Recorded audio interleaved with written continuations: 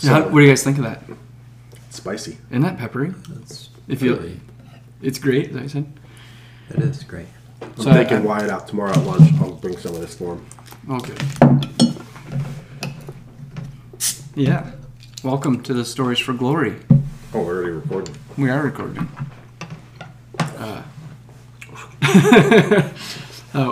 Welcome back. I already said that. We're excited to have you, and hope you tune in for the next episode because we'll have a guest. Remember, this one's coming out first.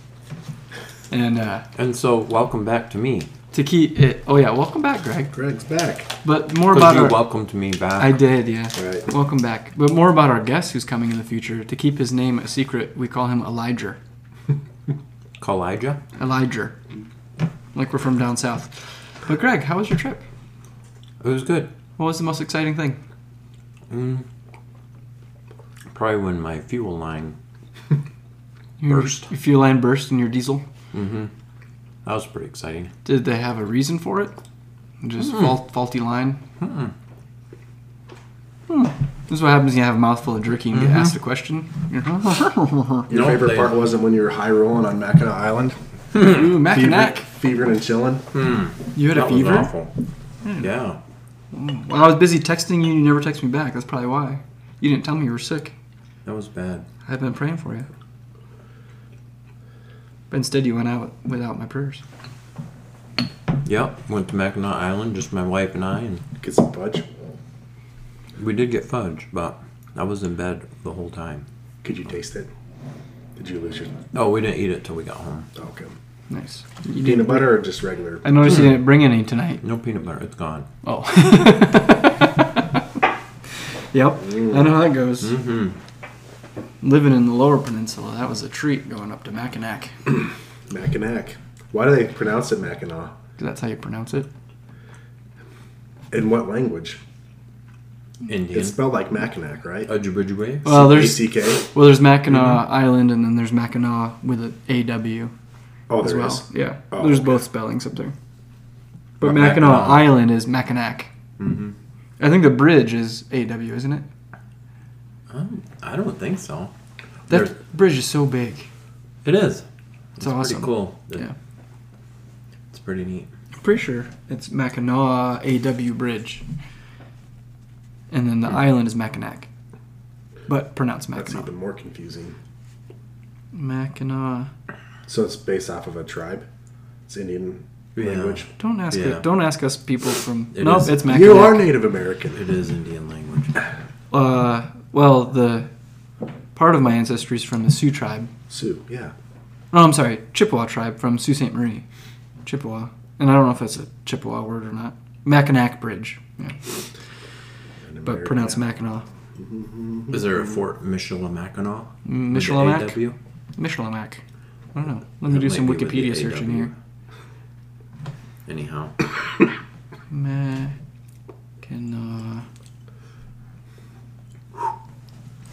Let's see. This will probably tell me where the word comes from. Ojibwe. Yeah, that's what I said. Ojibwe? Ojibwe and Ottawa. Yeah, see, part of my ancestry is from Chippewa. So, not even in the same ballpark. Where are the Ojibways from? Michigan. That sounds like Africa. Michigan, Wisconsin, Minnesota, North Dakota, Northeast Montana. The Ojibways? And then all of that Canada right there. Huh. I did not know we had Ojibwe. the Ojibways in Montana. I think But I it says Ojibwe Mackinac. in my ancestry. Some Dutch. Mackinac, some Dutch the French. Mackinac locally is a French word. Ojibwe is Michilimackinac. And then Ottawa is Michilimackinac. I see. So Mackinac is French. Oh, They were the fur traders. that's why it doesn't make sense. The France. No, the Battle of Tours, the Franks, man. They're the ones who stopped the Muslim hordes. See, I'm all about this right now with the church history stuff. Charles Martel. Good stuff. Nice. Yeah. The Franks. If it wasn't for the Franks, the world would have become Muslim at the time. They're the only ones who stopped them. And then Charlemagne. But that's a story for another day. Charles the Great? Yep. Charles Magnus. Charlemagne. What are we doing? As good as it gets. As good as it gets. The long time requested and awaited for review of the 1997 film by James L. Brooks. He also did Spanglish, and he wrote the Simpsons movie. What? Matt Groening didn't write the Simpsons movie? No, I don't think or whatever his name is. Matt Groening? Did you watch this movie, Caleb? I did. Did you? It's been a little while. Yeah. I think I watched it back before we took our hiatus. Really? Oh, Yeah. that far back. Is that the first time you've seen it? No, I'd seen it at some point in the past. It's kind of funny. Jack Nicholson's character's pretty funny. The Simpsons movie writers, James L. Brooks. Huh. Well, that makes sense. His credits are at the beginning of Simpsons show. Are they? Oh, okay. Yeah.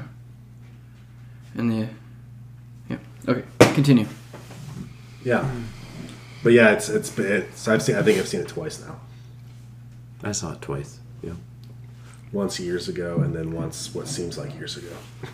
So the story, what's the story? Mr. Udall is Greg. Is that what you're... No. Okay. Old grumpy Jack Nicholson, Mr. Udall. Obsessive compulsive. Is this in New York? Is this New York? New York. New York, in an apartment high-rise. The life of author, recluse, Mr. Udall. I don't remember his first name. Melvin. Melvin Udall. That's a great name. And then his neighbor, Simon. Yep. Simon Bishop. I wrote that down. Who is a homosexual. And their relationship together. And how they grow and learn from each other. Along with a love interest played by Helen Hunt, who was only 34 years old at the time of the movie. Oh, really? Wow. What else? And it's a romantic comedy. And a dog. And a dog named Verdell. Burdell. You know you're gay when you name your dog Verdell. Yeah. No, yeah. It was mostly about the transformation of Melvin. Yes. Mm-hmm. Going from, the Grinch to someone who cares about other people. You're ready for my favorite line? Mm-hmm. When Udall, who's a writer, he says, "People who talk in metaphors should shampoo my crotch." But that's his personality, mm-hmm. and that's how he talks to people. It is about his growth from, what does Simon call him? You're the most horrible human being I've ever met. Something like that, right? Did he say that? But then through service and relationship with other people, he becomes one of the best. Yeah. Right? That's so that he's the protagonist. He goes through all the changes. One of the best, but I thought that was the theme. Yeah, the theme of the movie. He got better. This is as good as it gets. You can't expect fireworks like the sappy Hallmark romantic comedy where everyone lives happily ever after. You know, they're just kind of above board. Mm. You know, it's not a fairy tale ending in the movie. Right. So I thought that was... Well, he does get the girl, mm-hmm. but it's... Barely. Yeah, that's because she is so long-suffering as a person. Yeah. Yeah, so I wouldn't have put up with him. Right. I would have walked away. So from her perspective, he's not the dashing Clark Gable, very romantic. Oh, he makes me swoon whenever I see him. Almost, it's the opposite. Yeah. Doesn't she even say, "I think I threw up in my mouth" or something? Doesn't that?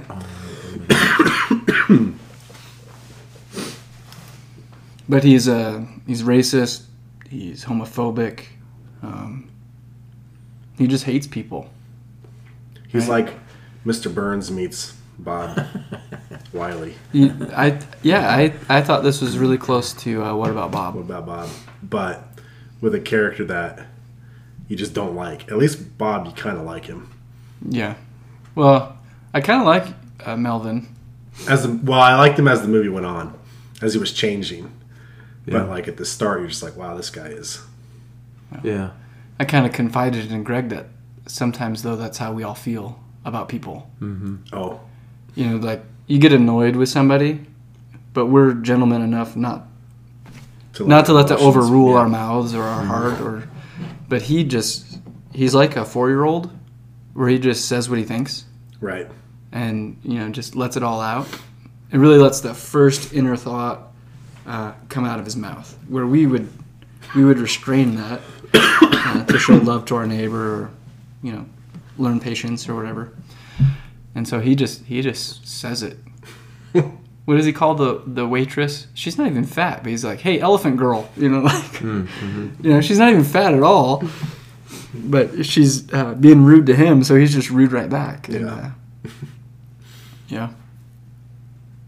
So you liked him? Well, I liked him because he's not like, oh, I want to be him, but I liked him because he's such an interesting character. Mm. You know what I mean? He's, like you just said, he's not Prince Charming, he's not Clark Gable, he's not what you expect to be the guy who would get the girl. Mm-hmm. Yeah. It would be Simon Bishop. I mean, he's handsome, he's well put together, he's an artist, he's a romantic, you know. Well, in this movie, though, he's gay, so he's not getting the girl. But it's that kind of character you would think that would get the girl. But in this, it's reversed. Yeah.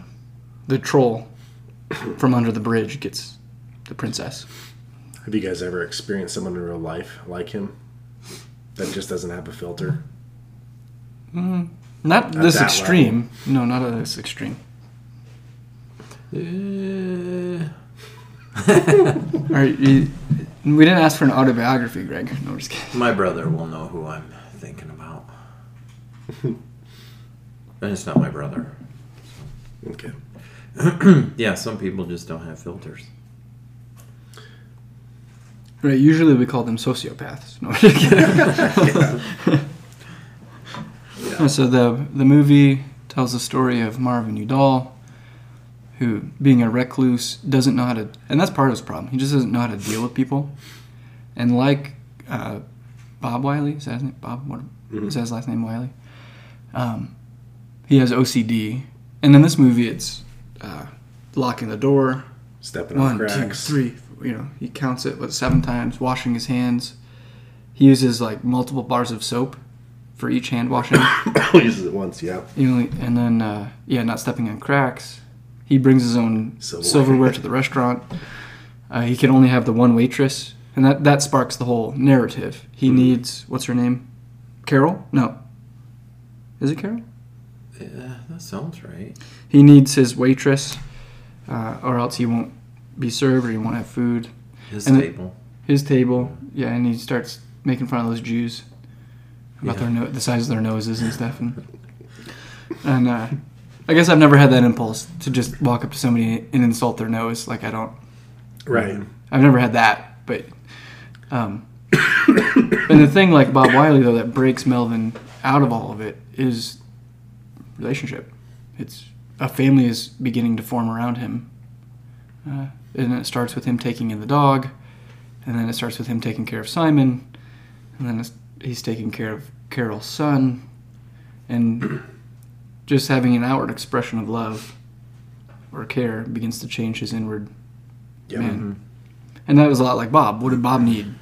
Right. Family. Circumstances outside of his control. He needed a family. Because Carol moves across town, so that puts him in a pickle. So he starts paying for her kids' doctor visits, so that she'll come back to being a waitress. Mm-hmm. The neighbor basically gets robbed, beaten. To where he's almost dead. By a bunch of meth heads or whatever they are. Goes bankrupt, yeah. But the dog was kind of like the starting of all, right? He hated dogs, I thought. Yeah, he hated that. Well, the movie starts with him putting it down the garbage chute or laundry chute of the building. Yeah. And then forms a relationship with it, and it goes from there. Yeah, it's ironic that he wrote, 62 love stories. Right. How can you... And then the receptionist at his publisher, how can this character be so in tune to write these successful love stories, but be so detached in real life? Right. What's going on there? Oh, why are you looking at me? I don't know. Well, I liked it when he was in the publishing house and he's walking to the elevator and the receptionist calls him Yeah. and says, "How do you write women so well?" "I think of a man. And then I remove all ration and reason, and whatever a man would do, I do the other thing, That's how I write women." Which has an aspect of truth to it. Not entirely, but women are more relational and men are more rational. But your question, how could an author generate in his mind all of these fictitious relationships that are so accurate, yet in his personal life not be able to exhibit them? Whether he excluded people in order to function in writing his books, but that he just his real life personality was so opposite of the stories that he wrote. Right. He didn't love anybody. Right. Just himself. But he could write successful love stories. Supposedly, anyways. They didn't really. Yeah, he wrote 62 books. That's right. Yeah. But I wonder if that's... maybe, I don't know. I don't think the movie was getting that deep. An indictment on what people view as love. Oh. Yeah, or pastors. Yeah. Right. How can you preach that from the pulpit and then act the way you do? Yeah. Right. That's what I thought when I saw I know. this That's what you're thinking. Yeah, so the first thing that begins to change him is the dog. And that's a really... because he doesn't know how to interact with people, which is on a whole greater scale of relationship than a pet. And it was it was good writing to to start the ball moving with a guy like Melvin, to start with a dog. Mm. Right?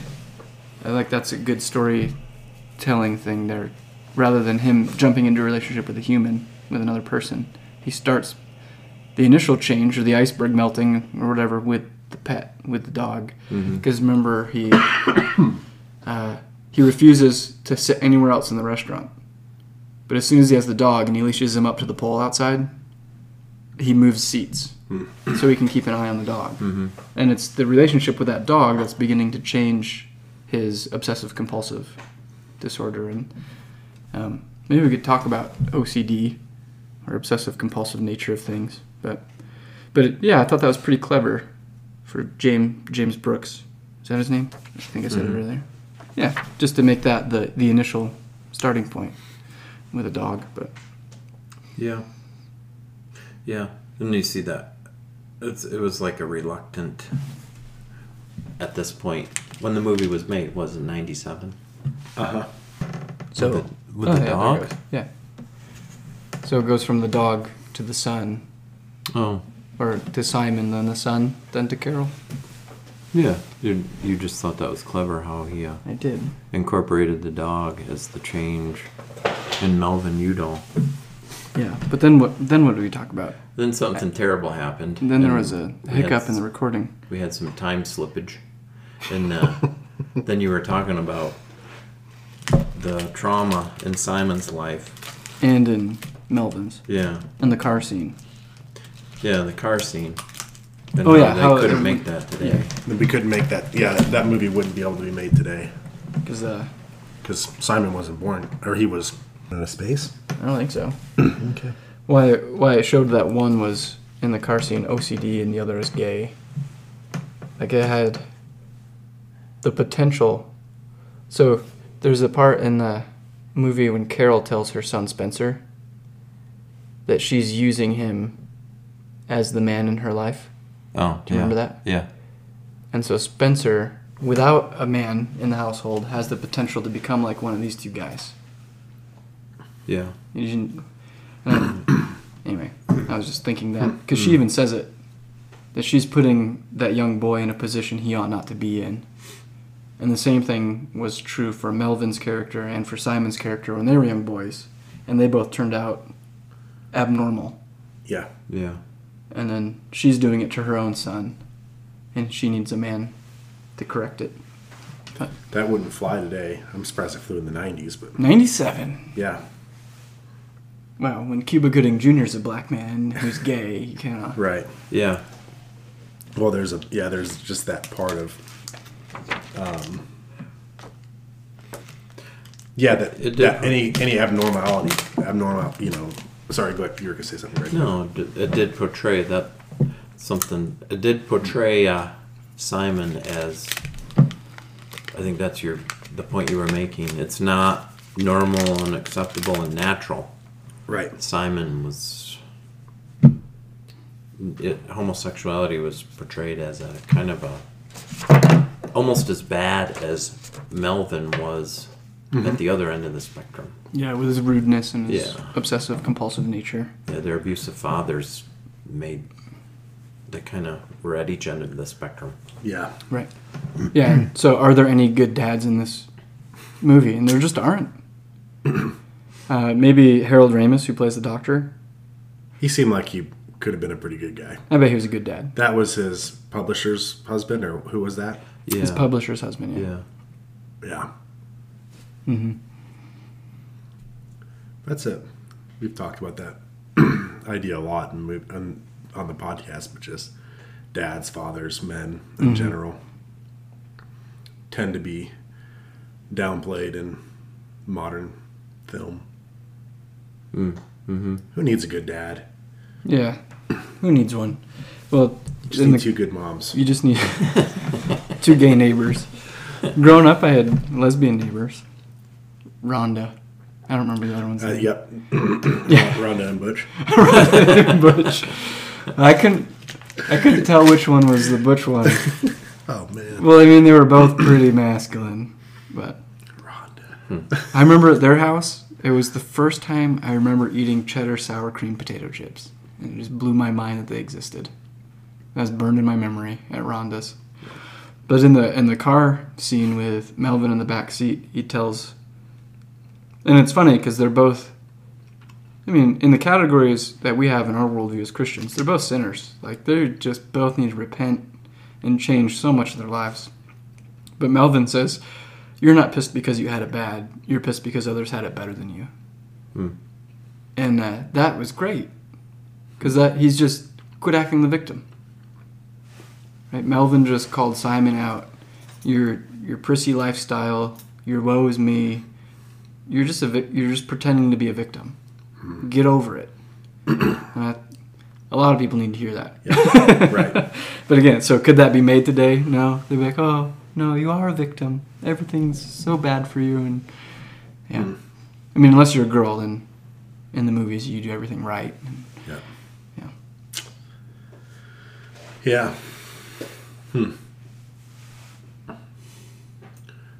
What else you got, Greg? Simon. I'm just watching over here in case we have another hiccup on that. Yeah. Simon had no friends. Well, he's got a boyfriend. His name is Frank Sachs. Yep. Frank Sachs. I can't get over that James Brooks name's a gay man, Frank Sachs. That's true. That is true, though. Yeah. I mean, He had no friends. And I think that was part of the irony of the movie is that his only friend becomes, Melvin becomes, he ends up moving in with him, right? Yeah. He did, yeah. First the dog did. The dog then. Well, even when the dog moved in, when Frank came to drop him off, and Marvin said, no. And if you listen, he says, no one else has ever been in here before. So his apartment, his life really is secluded. No one else has ever been in his apartment. And then the dog comes in. Yep. It's like and that theme of relationship. Mm-hmm. Well, he's when they're at the restaurant, that looked like a great restaurant. All that seafood. And she goes, "Do you want to dance?" No. And then he kind of, she's warming up to him, and he's getting all spritzed. He goes and gets a suit jacket, and all that stuff.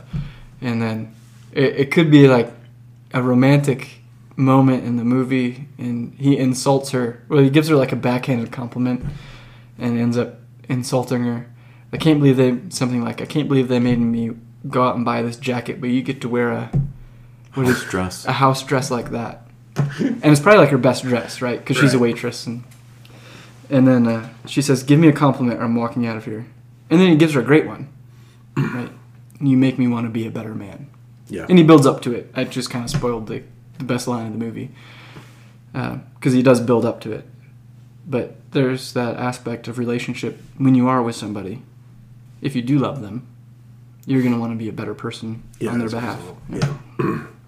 Yep.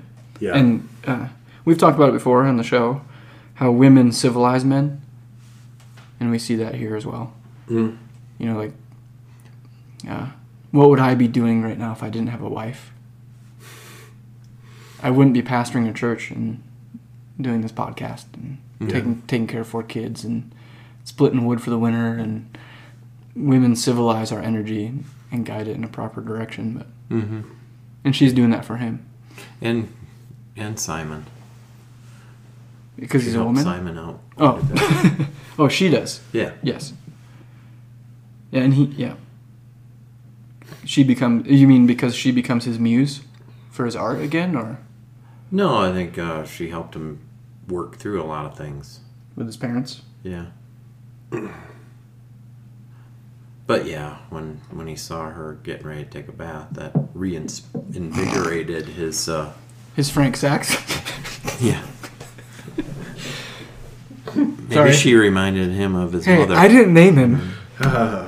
Oh, Greg, come on. You went Freudian on us.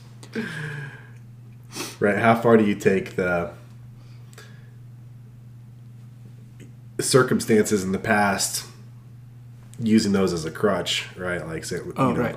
Because I think you can take it both directions, and people can say, well, it's because of my past that I am this way. Yeah. It's like, well, like you're saying, you got to take responsibility for your actions. Mm-hmm. But I think it's helpful.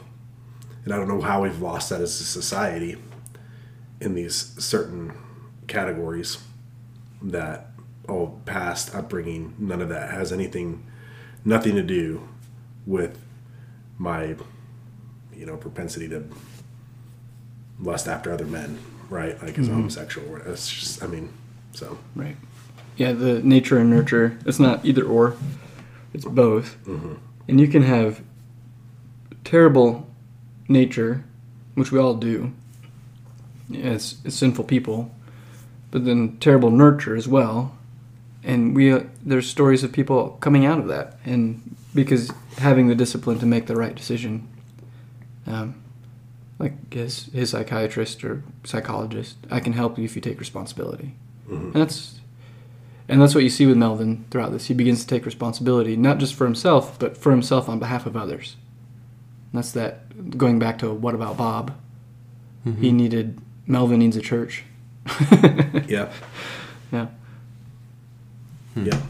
And you mentioned her drawing a bath, and then Simon, the gay guy, glancing over and being inspired by her body. And you don't see much. You see her back and her hair. Mm-hmm.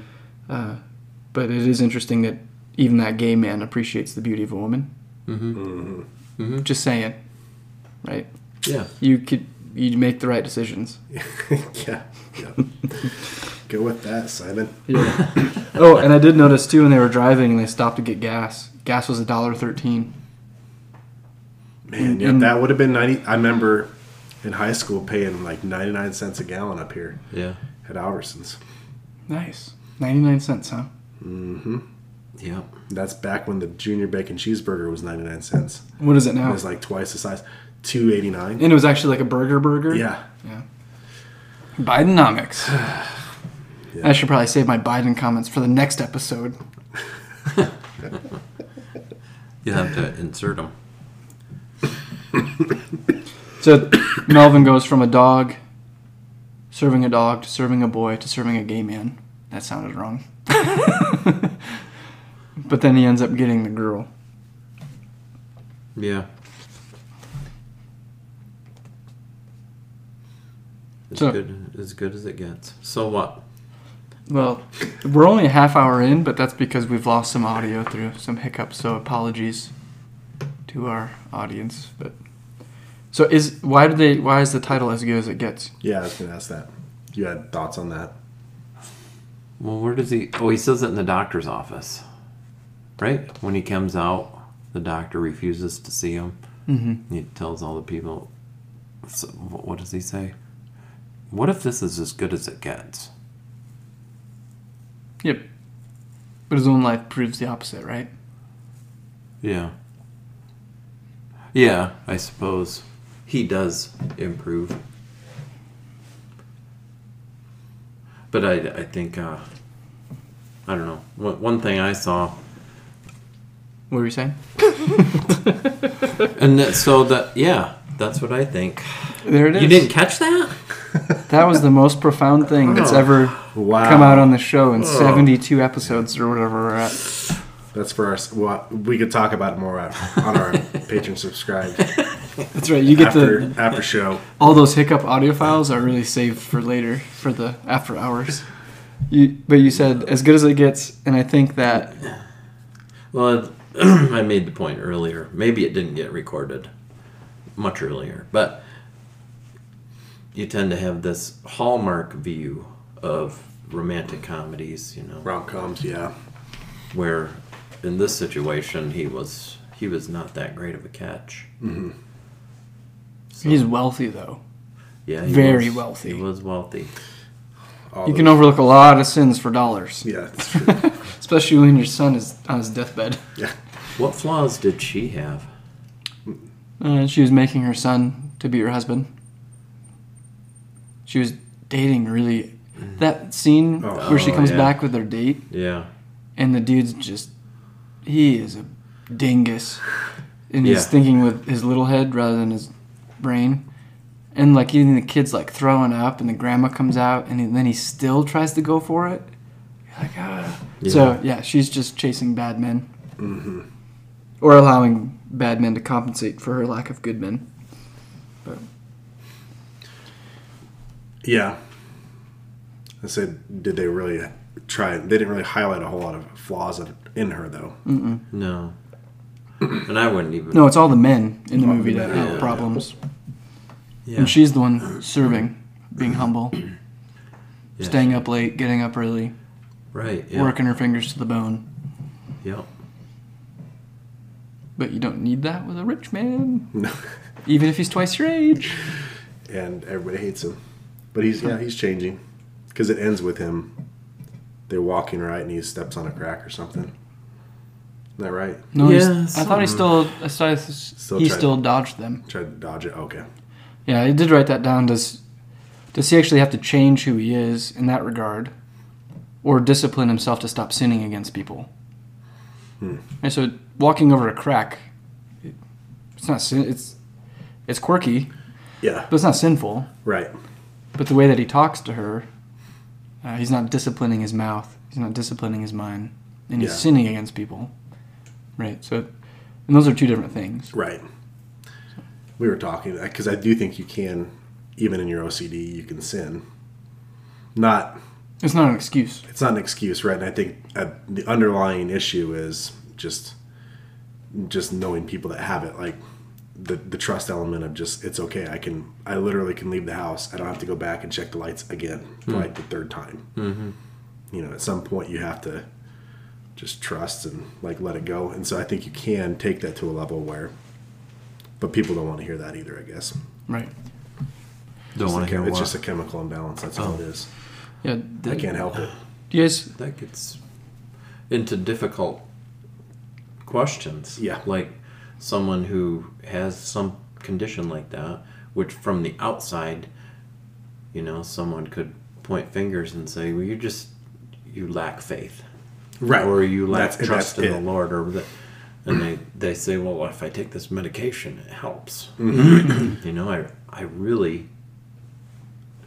Right. Sorting out, Yeah. Especially when you can see a significant difference in the person when they are on medication or what have you. So, I mean, that's even pastorally. I think those are interesting questions because you have far extremes, you've got the psychobabble, just medicate them. Oh, you're depressed, here's some medicine. Mm-hmm. Let's not deal with the heart issue. Depression's a real thing, I think. But it's not just fixed by drugs. It's a both and, or it can be a both and, right? I mean, is that how you would counsel, or? Yeah. And to neglect the fact that sin has consequences in the physical body is ridiculous. Mm-hmm. Right? Of course it does. And that can include a chemical imbalance in your body. I mean, it's true. Think of like a postpartum depression when a woman has a child. Sure. And then she comes home from the hospital and she's just stuck in gloom and can't, I don't know why I'm crying. Why am I crying? Why am I sad? There's no reason to be externally. Mm-hmm. But it's because your hormones are all out of whack, Mm-hmm. And to neglect that kind of reality in a fallen world, I think is just stupid. You can't just blame everything on, you're lacking faith. Yeah. There are external factors that are actually internal factors in that case to somebody's behavior that way. But it's sort of like, how far do you take it? And so if I have a headache, do I get to yell at my kids? No. Right. Well, if I have OCD or I have clinical depression, do I get to snap at people, or do I get to isolate myself? Do I get to not serve my family? Well, no. Right. You still have responsibilities and duties, and you still have to do what God commands you to. The same thing with like a woman who's on her menstrual cycle with PMS. It doesn't give you permission to snap at your husband, right? Right. So they're not excuses for sin, and it might make your life harder in obedience, right? But you still have to have that faithful obedience. Mm-hmm. And because even in this movie, Melvin, he's on medication. He tells her, at that restaurant, because of you, I started taking medication again because you make me want to be a better man. But what you don't see him with the medication, you see him with people. Mm-hmm. And I've counseled others. We had a member of the church who is, I would consider, a paranoid person. People are out to get her, him, her. Literally, they're going to poison me. They're going to kill me. They're going to do these things to me. And part of that, nature and nurture, part of the nature, there's probably an imbalance somewhere in her chemical makeup. But also her nurture, her life led her to these conclusions. Mm-hmm. And then what I tried to counsel her with, because I don't write prescriptions, it's not my job. But to counsel her with the Word of God, so she's accusing somebody in the church of trying to poison her. And I know it's not true, but you can't just go, you don't have enough faith or you're crazy. That's not helpful. And what I always led her to, which I don't know if is right or not, but God's commands tell you to overcome evil with good. So what I want you to do is bake that family a meal. You have this mentality that they're out to hurt you. But what I want, they're members of the church, and they're commanded by God to love you too, right? And so you need to believe God's word, and I want you to bake them a meal. Right? This is the way that you overcome these things. And it's like this in the movie. It's like this in What About Bob? You overcome these things by the service to others. And at least in this case, what I'm talking about with the church, is by obeying God's commandments. And it's really difficult, and it's really hard. And nature and nurture are pressing against her obedience to what God says to do. Right. Right? To love, to do good in the face of what you perceive to be evil. Right? But that's what God says to do. He says to give your enemy a drink of water. Right? And so you need to overcome those things by obedience, faithful obedience to what God says to do. So like a woman, a wife on her menstrual cycle, you need to respect and honor your husband and submit to him in all things. That's what God says to do, whether or not you're on your period. Sure. Right? And so you need to push forward in that kind of obedience. And what we see with Melvin is when he starts attaching his heart to people, this is Christian language, right? His obedience catches up. His faithfulness catches up to the actions that he needs to take. And he begins to change because he's responsible to others. He grows in love and goodness because the people around him demand it of him by their very presence. Right? That's what changes Melvin. It wasn't the pills. The pills didn't make him a better man. She did. Yeah. Yeah. Right. And so, but I don't want to discount that there's times and seasons in life where you have a headache and you take Tylenol, right? There's times and seasons in life where you're depressed and you clinical depression, however you want to categorize that. That's a different discussion, and you take a pill to help you get out of it for a season. It's not. I wouldn't advocate it as dependence or a lifelong thing. It's like somebody's like, you're obese, and to lower your blood pressure, we're going to give you this pill. That should be a temporary fix, right? I'm not against that, but that's not the long-term fix. The long-term fix is for you to start eating right. To take responsibility. And take responsibility for your diet and your exercise. That's the long-term fix. And so I'm not against those mitigating pills to help with this. And I think that can be seen as a gift of God. When it comes to Christians, sometimes we get the complex where I know there's Tylenol in the cabinet, but God gave me this headache, so I'm just going to suffer it. He also gave you the Tylenol in the cabinet. Yeah, right. Yeah. And give him thanks. Take it if you need it, right? Yep. And then move on in faithfulness. So anyway, maybe I'm going too far afield with that comment, but anyway, that's how I see it. Is it Ed Welch? Ed Welch. He's got a book on Christian counseling called "Blame It on the Brain." Have you guys read it? Mm-mm. It's very good. It deals with these issues on medication and faith and I don't have all the answers to all these things. I mean, a lot of it, the depth of sin. I mean, really, sin breaks our DNA. Yeah. I mean, babies are born with missing limbs, or babies are born blind. Just sin really gets down and breaks everything. Mm-hmm. The effects of sin and the curse on creation. And so I don't want to say that I know all the answers to all those questions. I don't. But those are sort of the ways I come at them in counseling as a pastor. Gotcha. Yeah, no, that's good. I mean, it's one of those things when you see the clear benefit of something, but then at the same time, you don't. The dependency part can be one of those things that you need to grow in these areas. Yeah, if the medicine helps, take it while you need it. But I think that's been the same kind of counsel that we've tried to help with. Yeah. Because it's easier just to throw a pill at it. Because you see that, I think, with like kids with ADD, quote unquote. And just throw a pill at them for their adolescence, and which is really just making boys into girls, right. By the way. Exactly. And it's just a lifelong dependency. I remember when I had my foot thing this summer, and Jill caught it. I didn't. An infection, a foot infection. Oh yeah, the foot infection. So we go to the urgent care, and I'm going up there signing the papers, and well, what medication are you on? None. And I didn't catch it, but the doctor's like, "Did you hear that?" He's like, "He's not taking any medication." It's like, well, no. I mean, yeah. Not saying that arrogantly, but just saying like, right. I try not to become dependent upon anything if you don't have to be. Yeah. There's times and seasons where, if it helps, do it. But I don't know. Right. And which is interesting in this movie because I want to be a better man. So you're saying what makes him a better man is the relationship, the people, the community. Right. But they're still spinning it as he's going to need this medicine.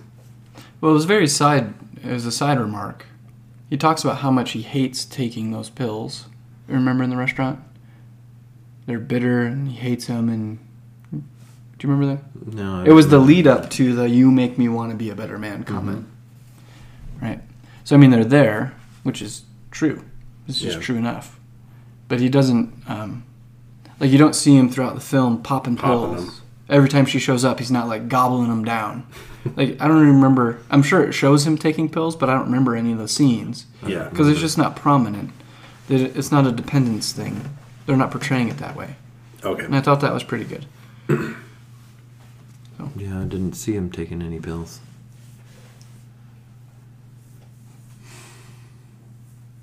And the mystery of sanctification. You see one guy come from an awful background. I'm thinking of a pastor in Michigan. come from an awful background, live an awful life, get converted at 30, and become a very successful pastor of a large church, and continue that through the rest of his life. And then you see other people born and raised in the church who, on a scale, don't seem to blossom in sanctification like this pastor that I'm thinking of, for instance. Mm-hmm. And that's interesting to me, if that makes sense. In different people's Christian walks, sometimes that's as good as it gets. I see what you're saying there. Is that fair? I mean, you can't expect every Christian you come across to excel, whatever, to be a super apostle or whatever. Yeah. Does that make sense? There's such a drastic difference between somebody who grew up a Christian in a healthy home. This is really a bad analogy, but let's say somebody, like you just mentioned, somebody who grew up in a Christian home, faithful Christian home, and you ask them, when were you converted? I never knew a time I didn't love Jesus. Right? He's always loved me. Uh-huh. And they've lived their whole life at they're balancing between an A-, an A, and a B+, like their whole life, right? 3 months of their life they dip down to a B+ in sanctification, and then they repent and they come back to an A-. And then that pastor you're talking about, right, who was converted at the age of 30, he was living in an F. Mm-hmm. And then he's converted and he grows and matures up to the A-, and everyone's like, wow, oh my goodness, look how faithful he is. And yet the kid who grew up and had the long slog of 80 years from B+ to A-, we're like, oh yeah, no big deal. That's a big deal. You see, I'm like, to maintain a consistency of sanctification, sure, like that over the course of your life is a great testimony of God's grace and your own faithfulness. Right? And that's no less miraculous than a guy who's in Hell's Angels and converts and gets baptized and becomes a pastor of a church. That's also miraculous and faithful. And I wouldn't want to pit those two things against each other. Sure. You know what I mean? Mm-hmm. It's just different. But yeah.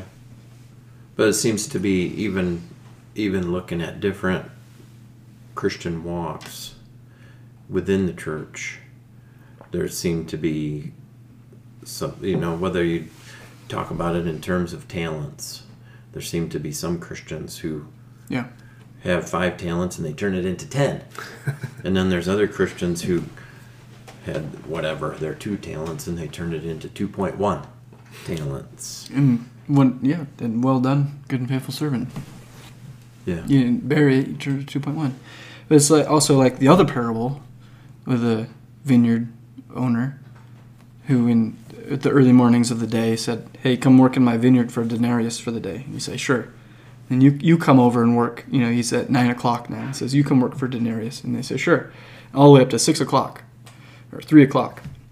So 3 p.m. they say, hey, come work in my vineyard for a denarius for the day. And they work 3 hours. And they get the same.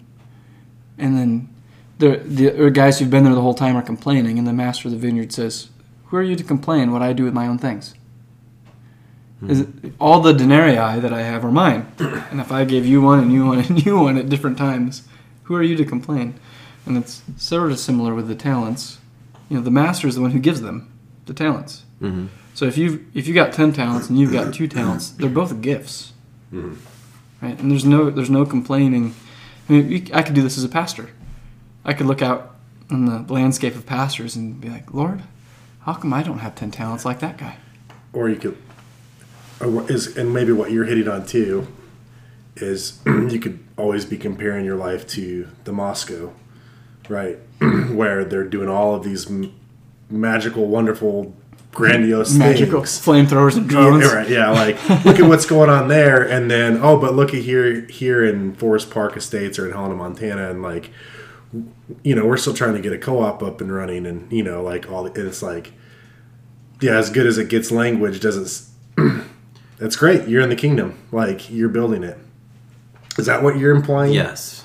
That's a bone I'd like to pick in my life. Is in some circles, there's this high standard held up. It's like, well, all Christians should look like this. Look like this here.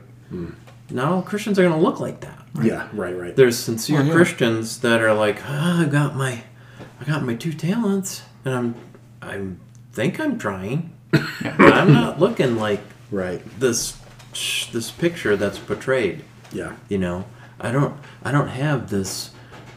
I can't write the book on marriage, and I can't write the book on child rearing. But especially in CRE circles, we're all supposed to do that. Everyone needs to look like that. And some of us are. This is as good as it gets. It's not that I'm not trying. Right. I think a lot of people can say that. It's not that I'm not trying. Well, the phrase "as good as it gets," though, in the movie, when he says it in that waiting room, is a negative. Right. But it doesn't have to be. Yeah, that's what I was kind of trying to kick against. Because if this is as good as my life gets, it's pretty good. It's dang good. Yeah. And it's far better than what I had as a kid. Yeah. Just right. All I can do is say thank you. Taking the pessimism out of the as good as it gets and just going, this is as good as it gets. Like kind of spinning it that way. Yeah, like I think I'm tracking with. Yeah, it's not that's what I was trying to say is like, okay, yeah. You know, this is pretty good. Like we've got it, and to not look, because I think you've seen that historically, especially like within the last 15 years of the evangelical church. Like everybody's looking at all these superstar mega pastors to, you know, oh, look at them, look at what they're doing, all that stuff, and you know, look at my little faithful pastor right here in my own congregation. He's just not doing it. It's like spinning it to where you see the blessing in the plaudits, you know, the plodding, the faithfulness of, I don't know. Yeah. I think I'm tracking with, I'm not making any sense, but I'm tracking with what you're saying. You've had too much water to drink tonight. But I like the idea of what you're saying is that this is pretty good. Like, this is as good as, you know, and being okay with that. Like, not necessarily. Right. Well, and the thing with them, go ahead, sorry. I say not every CREC church is going to have the benefits that Doug Wilson got with the foresight of his father. Like, well, the thing with the movie too, though, when he says that in the office with those other patients, like his life proves the opposite of what he said. Maybe this is as good as it gets. But then at the end of the movie, he's got the girl, right? And he's out at like what, 3 a.m. or 4 a.m. They're going to the bakery to get fresh rolls, and like, I mean, it's just from where he was at the beginning, middle, and end. It was okay. Then it got better. Then it got better again. And it isn't just as good as it gets. And for him, it got better and better. Right? So it's just, that's just not how God works in history either, though. It's not, like, God's not static. Neither is history. And neither is our sanctification. It's going to get gooder. It's going to get gooder. Well, and even if the gooder is from 2 talents to 2.1, that's still gooder. Right? And it's not the 2 talents that are put in the ground, and then the master comes and disciplines you for it. Right? And takes them away and casts you out and gives the 2 talents to somebody else. You turn to profit. And that's gooder. Because we're running with it. Who sets the standard for gooder? Yeah. You know, I mean, well, and the thing, being Christians, the goal isn't necessarily to earn more talents, you know, talents of gold. It's to please your master. So imagine there's a parable. This is in the Gospel of Thomas. No, I'm just kidding. But, you know, the master gives 2 talents, and the servant goes out with it into the world to earn a profit on it, and he brings back 2 talents. What does the master say? Gooder for you. Yeah. right? You didn't earn Well 2 done. talents on this gold, but you became a better man. I don't know. There's just I don't like your as good as it gets language, Greg. I don't like it. Maybe you're not grasping what I'm maybe I'm not. picking up. I thought it what I'm was laying at down. one point, but I maybe I'm not. don't know. I think you're just too pessimistic. You don't have enough faith, Greg. You need to take more medicine. No, well, try to explain it then. Better. Explain it gooder. Get it more gooder. More goodest. Without bearing my soul. Well, I know the thing, like... So I remember listening to something from one of Doug's kids. And I said, I can't remember a single time growing up that Dad raised his voice. Like, well, failed that one. Is that what you mean? Like... Yeah, it's that kind of thing. Yeah, well, I'm not Doug, so like there. the Wilsons, or that standard is held up in CRE, in the CRE church, No, nurse. Greg. No, I think there is a standard I don't know. that's held up. You think the men in the church hold each other as fathers to the standard of what Doug Wilson does? No, but there's definitely a standard. No, that was the answer. But there's definitely a standard that is kind of assumed in CRE circles. I think. And not everybody's going to attain that standard. And for some of us... Well, sure, I don't know if any... I mean, like I said earlier, if Doug... And we all love Doug, and we're very thankful for all of his work, so none of this is to malign him or anything. He's just an example. But if I were to do that, all pastors should aspire to Doug Wilson productivity. Well, goodness. None of us could do it, right? So I just don't... Well, I hope that... Maybe this should be off microphone. But well, I hope that none of the men are pressuring the other men to be, your household needs to be like the Wilson household. I've 8 years here, I've never felt that way. But The pressure I feel is when Johnny grows that killer mustache. the thing is killer. Man, I'm so fond. I think him and Seth should go in a mustache off. Yeah. They should just see who can grow the best one.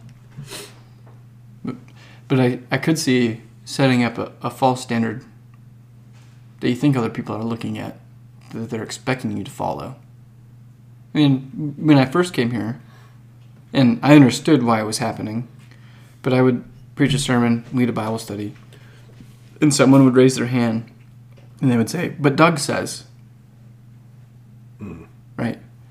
But, I don't remember the time distance between the previous pastor and me, but for a while, everyone was just being fed from one source. Their pastor was a distant pastor. They're reading his books. They're listening to his sermons. Right? And I understood all of that, and I never took offense to it. But it doesn't happen anymore. Right? The standard of what it means for a pastor to be at Emmanuel Church isn't Doug Wilson from Moscow, Idaho anymore. And I wouldn't assume the same thing about parenting either. Or masculinity for that reason. I wouldn't look to, Brian Salve and Eric Kahn and tell the men in our church, you need to be masculine like them. Because I don't think you do. I don't think they define what being a man looks like. I think they're men, but we don't have to follow them and their standards for it. Right? Just because you don't go to the gym doesn't mean you're not a man. Gasp. Put that on Twitter. Right? And so, I guess maybe you'll have to run by me what you mean by as good as it gets again. No, I'm trying to squash all of that nonsense. Because that is nonsense. There's a difference between having a standard that you aim at, like that, and then a tradition of men, a tradition of Phariseeism. Like, you didn't reach it, you failed. No. That's not what we ought to be doing. Right? So there's a difference between those two things. A model to look at, a goal to aim toward, and a standard or a tradition that you fail at or pass. Right? Those are two different things. But I don't know. Am I just blowing smoke, Greg? You can tell me. No, I can tell you're speaking from your heart. Well, you're bothering me now. I've gone out of Stories for Glory host mode into pastor mode. I'm a modalist, Patrick. No. Well, anyhow, that's what's been running through my head. And maybe it's just standards in my own mind, but I don't think so. Okay. Well, if I can't convince you, Greg, I can only help you if you take responsibility for yourself. Yeah. I don't know if that part got cut out of the thing earlier, but all right. Are we? I mean, the age differences in the movie's kind of weird. Yeah, that creeped Yep. a lot of people out. I mean, it's not unheard of. Have we had this conversation before, though? I thought we had this conversation. Yeah, you said you would kill a man or something if he came after your daughter. Yeah, at a certain... No, I just couldn't... I know, you'd kill... I shouldn't have said that, but... It would be very difficult for me. Right. In the same... granted... Was he 67? If I was his dad, there's a good chance I am already dead, or... Yeah, but yeah, it just seems like that age gap is weird. But what was the other movie that this happened in, and you defended it? Oh, love is love is love, Greg said. It was like it's about the idea of caring for, your daughter or like something like that. Yeah, there was I remember this conversation. There was an older man and a younger gal. Yeah, because it was. And you said if an older man that much older came to your daughter, there's no way it would happen. Yeah. Right. But. Oh, I don't remember. We have to go back and listen to an episode. I'll find it. Because I was more sympathetic I mean, in the movie, well, Helen Hunt, as an actress, is 34 years old. I don't know how old she's supposed to be in the movie. But if a 34-year-old woman, let's say, wants to marry a 60-year-old man, and they're both Christians, I'll do the wedding. Right? Hey, as long as it's not my daughter. Yeah, see, and then I remember having this discussion because I think Greg and I were more sympathetic, like, okay. I just can't imagine and you were like, hell no! And I was like, oh, wow, okay. That's, yeah. You don't, what movie was it? I can't remember. So one of our longtime listeners will let us know. Yeah. They've listened to all these episodes twice already. You guys don't remember back in October of last year? You said. Yeah, I don't remember what movie that was. I don't know. And I probably was it Braveheart? Was it Mel Gibson and Murren? Weren't they like 20 or 30 years of difference? No, it was old. It was like 30 years. Just anyway. And I'm not opposed to it as long as it's not my daughter or your son. Or my son. If your son was 67 and wanted to marry a 34-year-old. I think that's the age difference of the actors, at least. At that point, I'm probably gone, so... Yeah. Your son's 67. Well, all right. Are we going to do ratings and recommendations now that we've left the movie and come back? I have Greg, Caleb, me. I mean, that's just the standard. That's how we always do it? Greg, nope, sorry. Caleb, John, me. That was Quigley. Oh, Greg, Caleb. Yep, it's Greg, Caleb. That's the order. Yep, Greg, Caleb. Yep. You gave The Princess Bride 6 out of 7 peanuts, if you wanted to know, as I flipped through my notes. I enjoyed this movie more the second time because I watched it early on when we were going to do it, and then it had been a while, so I watched it again. I enjoyed it. It was funnier the second time I watched it. I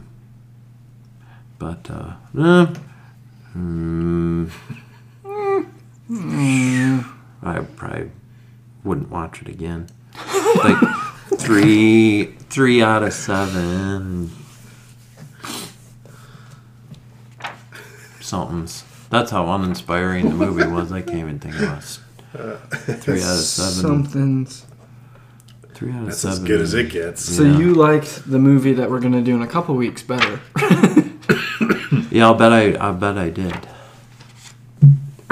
All right. And you watched it with your youngest child? Because she was here tonight and she said she watched it. No, she's not my youngest. But, Oh, second young. yeah. Sorry. The one still in the house. My bad. Yep. Yep. But she's, what, how old is she? 20? Let's see. 22. She's 21. 21 now. She's gonna be 22. Oh, goodness. Time flies. Yep. Caleb? What is it? Oh, sorry. Never mind. What if someone said, "Hey, I'm going to go down to the nursing home see if I can find your mom." Down to the nursing home. Okay. I need someone who could change my diaper. I wouldn't have a problem with that. Because when he dies, she gets everything. Yeah. If they're in a nursing home, may not be much. Maybe that's what Carol's thinking. He can't have long left. That's true. I'm gonna get off. She's a gold digger. Gotta take care of my son. I'll give it a B. I mean, I thought it was funny. I mean, it is shocking the differences, the difference 26 years makes, just culturally. Use the math. Yeah, I think it was there you right. go. Yeah, like, there's just no way that movie. It's just same thing with, like, it's not even just. I mean, we've talked about that with The Office or a lot of sitcoms too. Like, they just wouldn't be made today. It's funny. I wouldn't watch it with my kids. Not yet. They probably wouldn't get it. Yeah. Right. My kids would get bored, I think. Right. I feel like I have one of my kids could be like him, a little bit like just his, like, there's times where I get nervous when he sees someone with, like, really long hair or tattoos and he just wants to go, what's wrong with him? What's wrong with you? Like, no, it's, Bottle it up. Yep. Talk to me in the truck. Yep. Exactly. Or you're at Wendy's in Moscow and you can't tell what just served you a burger. And that one's like, is that a boy or a girl, Dad? Just give us the burgers. They don't spit in it. They don't spit in it, yeah. Anyway. I'd give it a... I watched this a couple times when I was younger, and then I was kind of guffawing and scoffing about it. But then watching it again, now that I'm older, I just appreciated it more. The comedy was good. Jack Nicholson did great. He did a really good job portraying this character. Sort of, I wonder if that's how he is in real life. Like, he just fit it so well. He did that role. And the writing was really good. Just the storytelling was very clever. And so, yeah, I'd give it 7.5 out of 10. Oh, wow. Yeah. I liked it more than I remembered. So, what else? Yeah, I wouldn't let my kids watch it yet. Again, they wouldn't understand all of the relationship connections. And Yeah. they would be asking... My kids ask a lot of questions when they watch movies. They don't just stare with open mouths. They ask 20 questions as the opening credits are on the screen. Why'd they choose that color? What's Miramax mean? It's like, okay, just... yeah. And so it would be a lot of pause, explanation, 30 seconds later, pause, explanation. So it just wouldn't be enjoyable. So yeah. Wait till they're grown up. More. Anything else you guys want to say? Nope. This could have been our longest episode if... How long is it? My microphone didn't cut out. Hour and 10. It is. It's like 11:50. Oof. No, AM. AM. PM. Opposite day, as my kids say. All right, well, thank you for listening to the Stories for Glory. If you have any recommendations, send them in. We'll put them on the list. It might take us 1.5 years, but we'll get there. Thanks for listening, and we'll see you next time with our special guest, Elijah. Proverbs 25:2. It is the glory of God to conceal a matter, but the glory of kings is to search out a matter. Thank you for listening to the Stories for Glory podcast, where the glory of God is revealed in the stories of man. If you're interested in what we are doing, subscribe and share. If you'd like to contribute with your questions or recommendations, you can email us at storiesforglory@protonmail.com.